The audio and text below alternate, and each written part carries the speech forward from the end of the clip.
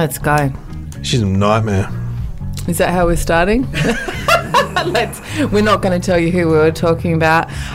Good morning, afternoon, evening, whenever you're listening. My name is Nellie Thomas, that is. No, Dave O'Neill here. And you are listening to Up Your Class. Now, you may have noticed, Dave O'Neill, that someone's missing. Shane. Mr. Shane Lang is missing, and as sad as it is, it's quite fitting that he's missing. The reason that he's missing is because, as our regular listeners, all, how many? 6, 7? No, there's over maybe 100. a dozen. Are you kidding me? It's building. They will know that Shane Lang is a disability support worker, and dear Shane dropped in on a client on his way to do the podcast, and the person in question was being evicted. Oh. So, fair enough that he didn't show. Yeah, he's got to stay and help. Have you ever been evicted? No, have you? Never. No, I've come close, but no. Then how'd you come close? Rent arrears? Yeah, the real estate agent kept being really aggressive and... What age are we talking? You know what? It was a great moment when I told him that I bought a house and said, you know what I mean? He kept being...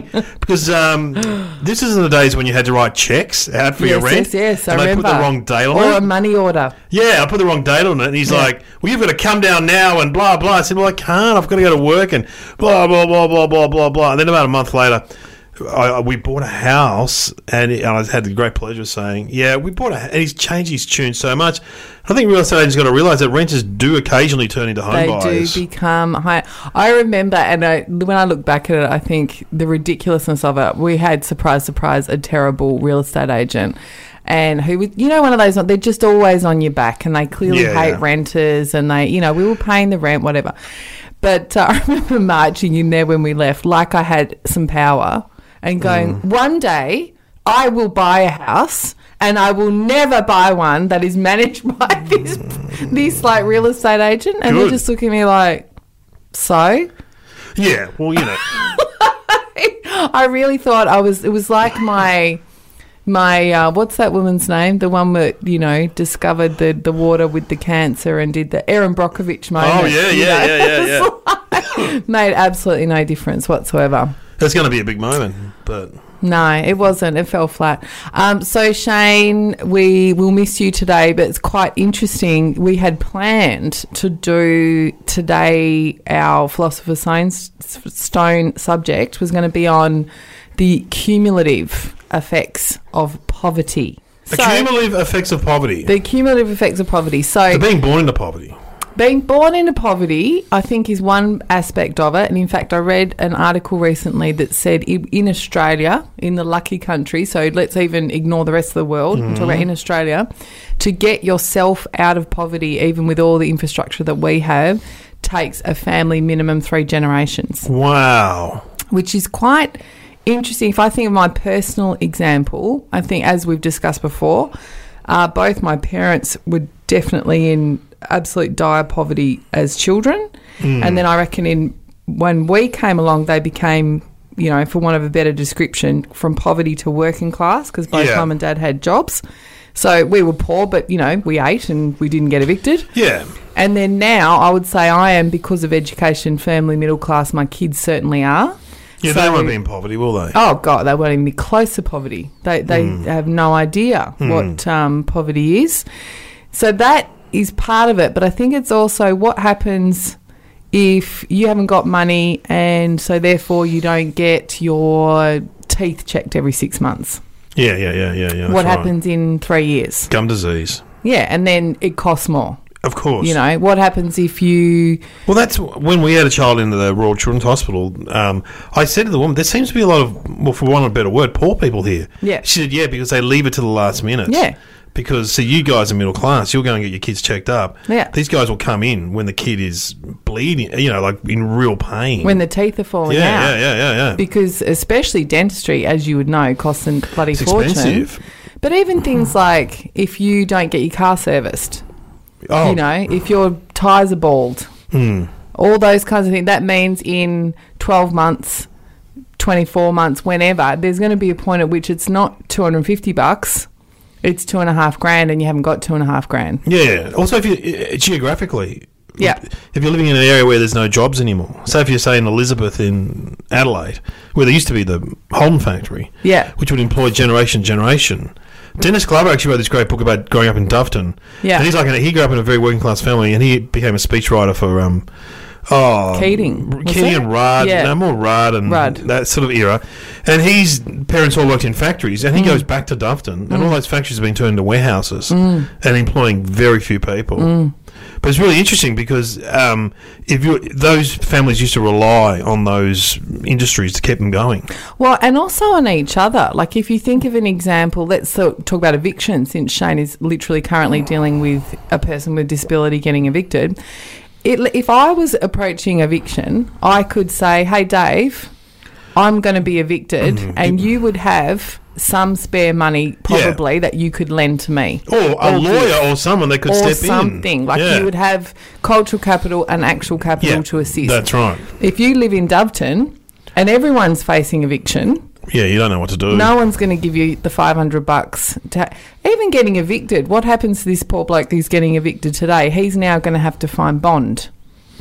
Yeah. He's now going to have to find money to move his stuff. Yeah, exactly. Where's he going to live? Where's he going to live while he does that? Yeah. And once he's not living, is he getting his, dentistry sorted out? Is he eating well? No, probably not. None of that stuff would be happening. So those sort of cumulative effects, yes, being born into poverty is one aspect of it. But even if you're not born into it and you end up in poverty, trying to claw your way out of it. I heard this thing the other day. This guy, I should remember, I'll bring it back for next week, but someone who's written a book. He's a journalist for The Australian and he's written about poverty. He was saying, he said when him and his mum and his siblings were in dire poverty, he said, you forget everything costs more. And the example was, he's like, if you go into Coles or Woolworths or something and they've got a 3-for-1 special, he's like, we don't have enough money for 3. Yeah, you just want the one. So we have to buy the one at the higher price. And he sort of used that as a metaphor for same with the car, same with the healthcare, same with it. You take the house that you can get. You can't bargain. Yeah. You haven't got options. So there's little bits of, it's like 5%, and then it all adds up to 100%. Or, and then tips you over the edge. Let's say you are moving house. You and I will both know this. You go, or moving house in this case, being evicted, which is even more stressful. You can't go and buy a bag of pasta and a jar of sauce and make your dinner. You've got to buy it. Exactly. And that costs more. Food's going to cost more. So it starts to become entrenched. Do you think generations can go backwards? Yes, I think they are. So do you think like Doveton? Also like our children could eventually end up in poverty? I think they could. Or their children? I think they could, and I think for a range of reasons. One is that Doveton example you gave of you might be in, you don't even have to be working poor. You might be relatively comfortably working class, but you're only a couple of life events or decisions away from poverty. So a health issue, getting sacked, yep, divorce. Getting sacked, yep. All but of you end those up in things. your car. When you always see those people that are living in their cars, there's always a getting sacked, divorce, like mental health issues. Well, the biggest growth in homelessness in Australia is women in their middle age. Yeah, I read that. Yeah, so disturbing. They're not all from poor backgrounds. No, they thought their husbands would look after them. It was I read an article about it. Yeah. Then the husband leaves or dies or something like that, and is the plan in place? How much, whose name are the assets in? Yeah. But I think health issues is a huge one as well. That is potentially, if you had a combination of loss of job and health issue, and again, I mean, bringing Shane back into it, bless you, because you're not here. But as we've heard before, Shane had a combination of heart problems that put him in hospital, and while he was in hospital, lost his job and housing. Yeah, right. So there you go from someone who is working and, paying rent and whatever, but hasn't got much fat in the budget, so there's not like thousands in the bank to cover it for a few months. Yeah.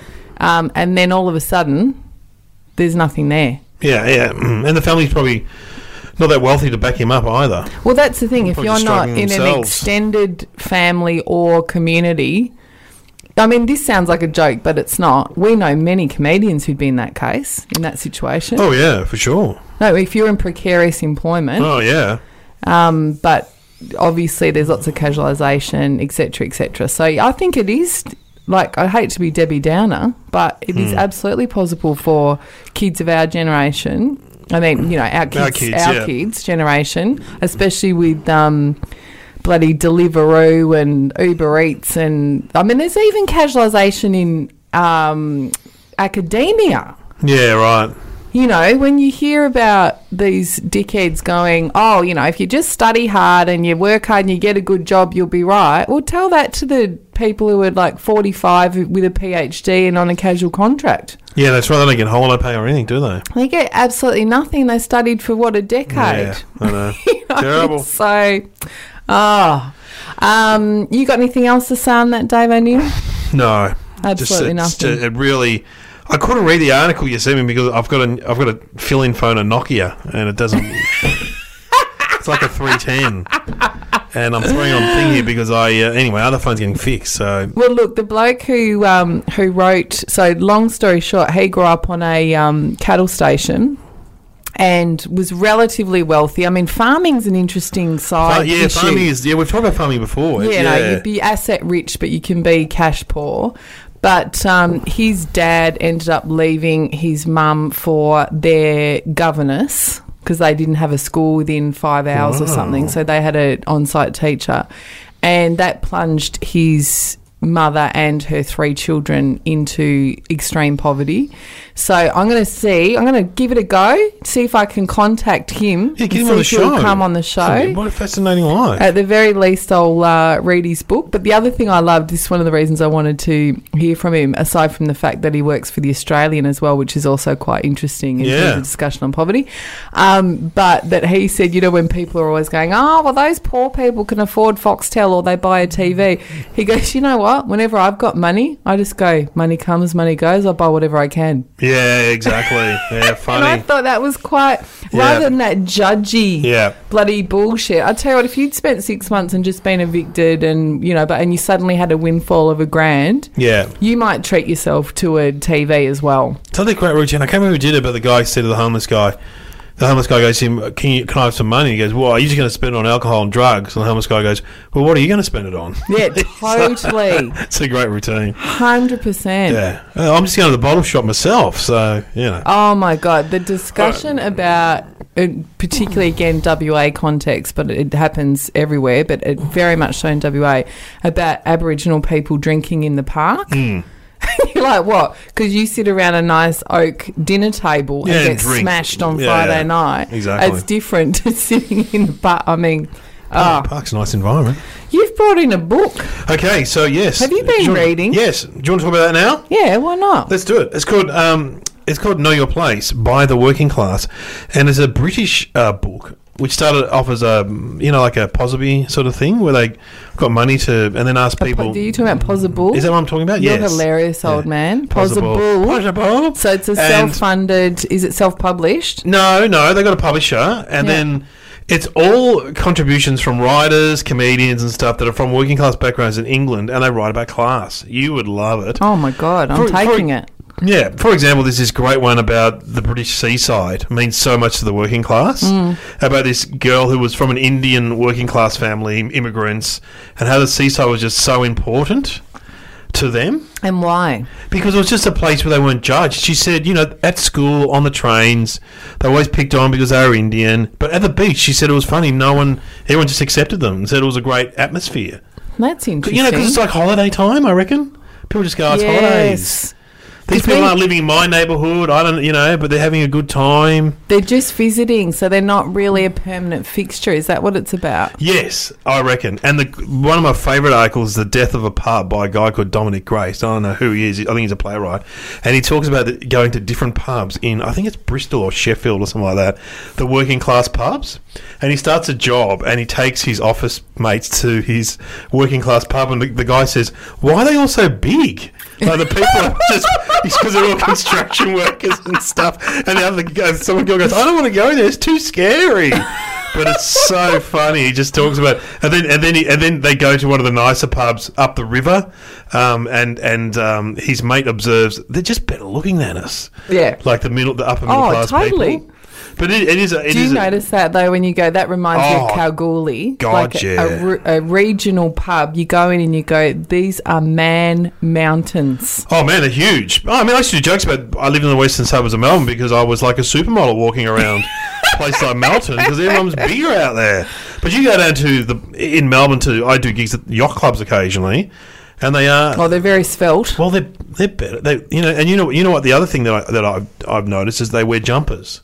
Yeah. So jumpers are a sign of wealth. Yeah. That you go to. Well, woolen jumpers are. Wind cheaters and hoodies. Yeah. That's more your working class attire. Yeah. But if you go to like a well-to-do country area or suburban area, there'll be jumpers. Totally. Jumpers. Totally. Wool jumpers. And I was talking to Chris Franklin about this, the Bogan comedian. He calls himself the bloke. Yeah, he's got a mullet. Yeah. He had that hit in about 20 years ago called "I'm a bloke, I'm a yobbo, my best mate is Robbo." I'm a bloke, I'm a yobbo. Anyway, and he was saying, he's noticing Kmart and places where working class people shop, you can't buy woolen jumpers. You cannot buy them at all. No, because wind cheaters. I remember being at school and there was a girl called Adele. And she had, do you remember those, I think they're nautical, white, proper woolen. Oh, yeah. With the crisscross, not crisscross, like a yachting jumper. And I was so envious of it. Like they wore in Haircut 100, that 80s band. They all wore them. I so wanted one of those jumpers. But that stuff, again, this is the hidden aspects of class, I think. We think, people are either good looking or they're not. Well, no. If you have your hair done... at a particular salon. Oh, yeah, and they've got good skin because they look after themselves. If you have products, if you even sunscreen, if it's culturally and financially part of the middle class to use sunscreen on your face every day. Oh, look, and I go and do gigs, say, in mining towns, and guys come up and go, because I talk about how I'm 53. They're like, I'm 53, and oh my God, they look 65. 85. Yeah, totally. And the type of clothes, but also the food that you eat, the food that is culturally sanctioned, and all those things all affect how you look. Yeah, of course. Your sense of fashion. It's much easier to get fresh food in wealthier areas. I've done studies on it. There's more parks in wealthier areas. There's Absolutely. more trees. Speaking of, actually, so we recently hired a cleaner, and if anyone wants to debate that, I'm defensively willing to do so. And you got a cleaner.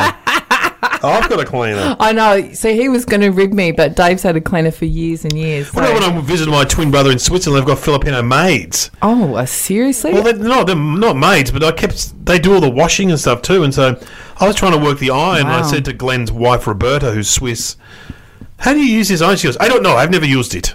And so the Filipino maids, they do everything. Are they paid properly? Oh, yeah, they're paid properly. And they also, one bought a minibus in the Philippines and runs a minibus company. Oh, that's cool. So, I mean, they are... She got the means of production. I'm assuming it's a she. Yeah, it's a she. They're all she's. Marks would be happy with that. There's a whole strata of Filipino workers in Switzerland, and they have their own concerts. They bring out their own pop stars and comedians and stuff. Oh, that's nice. Yeah, but they don't see their kids very much. My brother went to the Philippines because he works for the Red Cross, and he saw his maid's daughters or sons, and they said, "Oh, we haven't seen Mum for a while." Oh, I know, sad. But anyway. Now you've made it hard for me to confess to having a cleaner. No, but that's a totally different thing. I felt like I was in a safe space. Let me say two things, even though no one's questioning it. One, I used to be a cleaner. Yeah, so did I. So I reckon if you pay people properly and you treat them right, no dramanas. But the reason that I raised it was I was talking. So one of my kids has got a chronic illness that flares up from time to time, and she'd had the last few weeks off school. And when the cleaner was over, she asked me about it, and we were having a chat.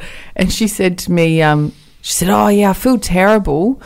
My kids, I never had time for them to be sick."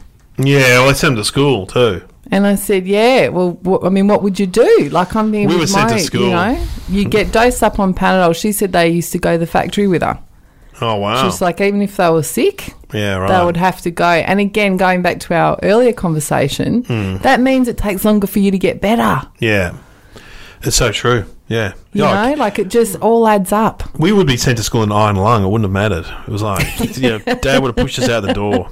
We would have. Maybe it's a country thing, but we would have gone to Nana's. Oh, okay. You know, like because we all lived close. Yeah, we had we so would many have loved aunties and to go to uncles. Nana's. And, yeah, we would have gone to Nana's. Gone to Nana's. That would have been the best ever. I would have faked it a few times to go to Nana's, I reckon. And what else is in that book?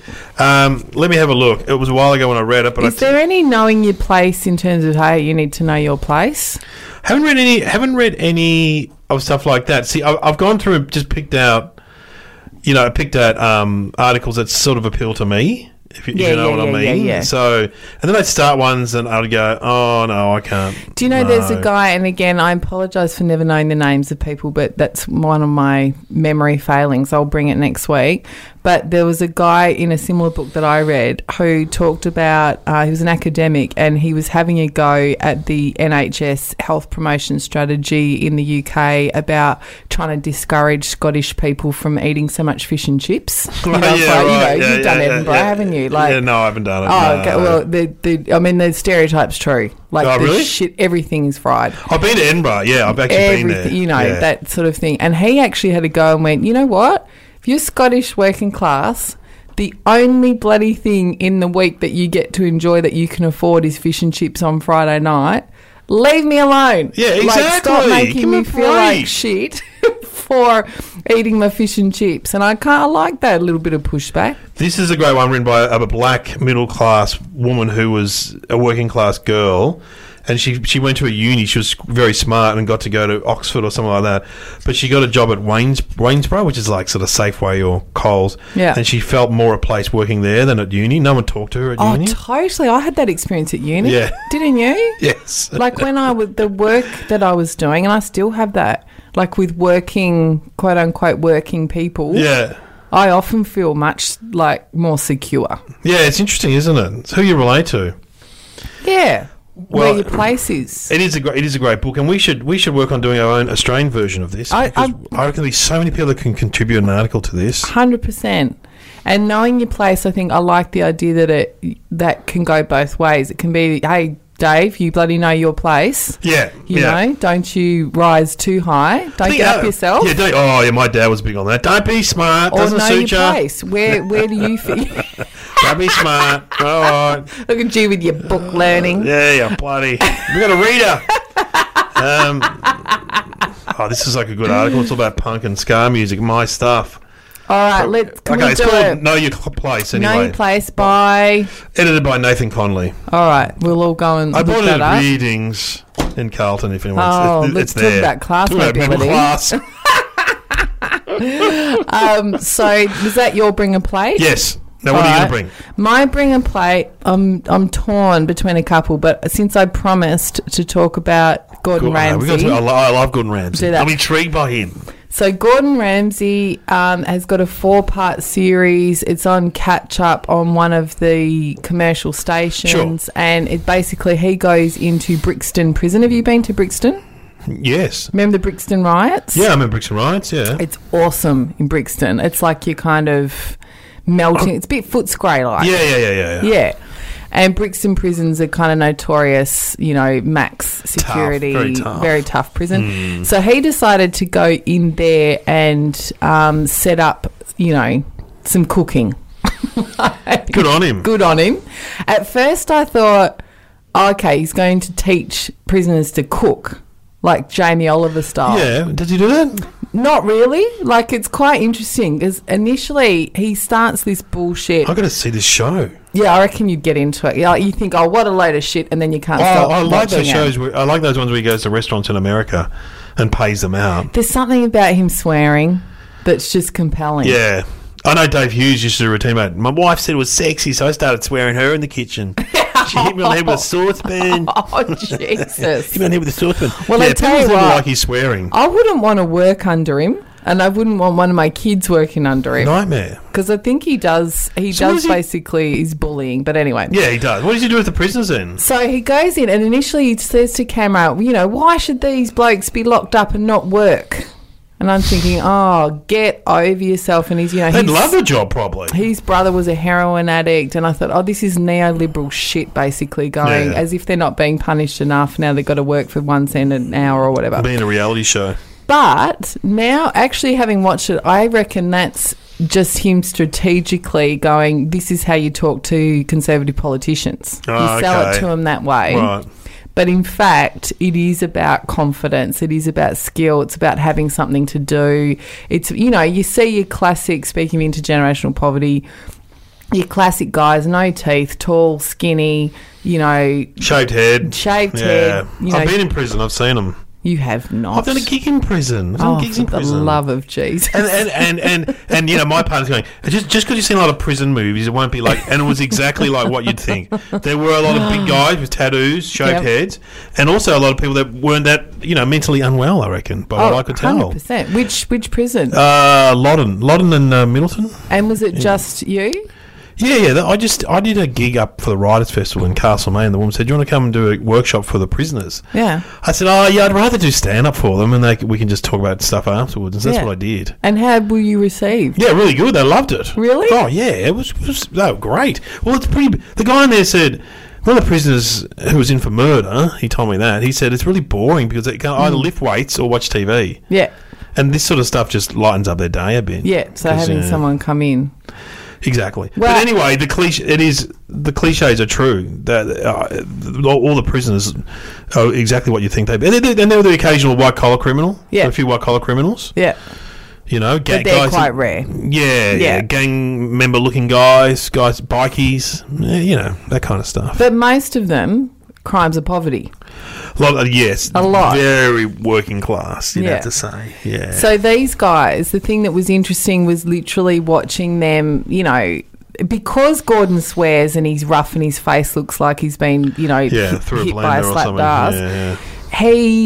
I think he then was relatable, you know. Yeah, they probably like him. He's not posh in his speech. Oh, not at all. No. And his brother was a heroin addict and, you know, he's tough and all that kind of stuff. We used to be a sportsman of some... I thought he was a boxer, but he was a soccer player.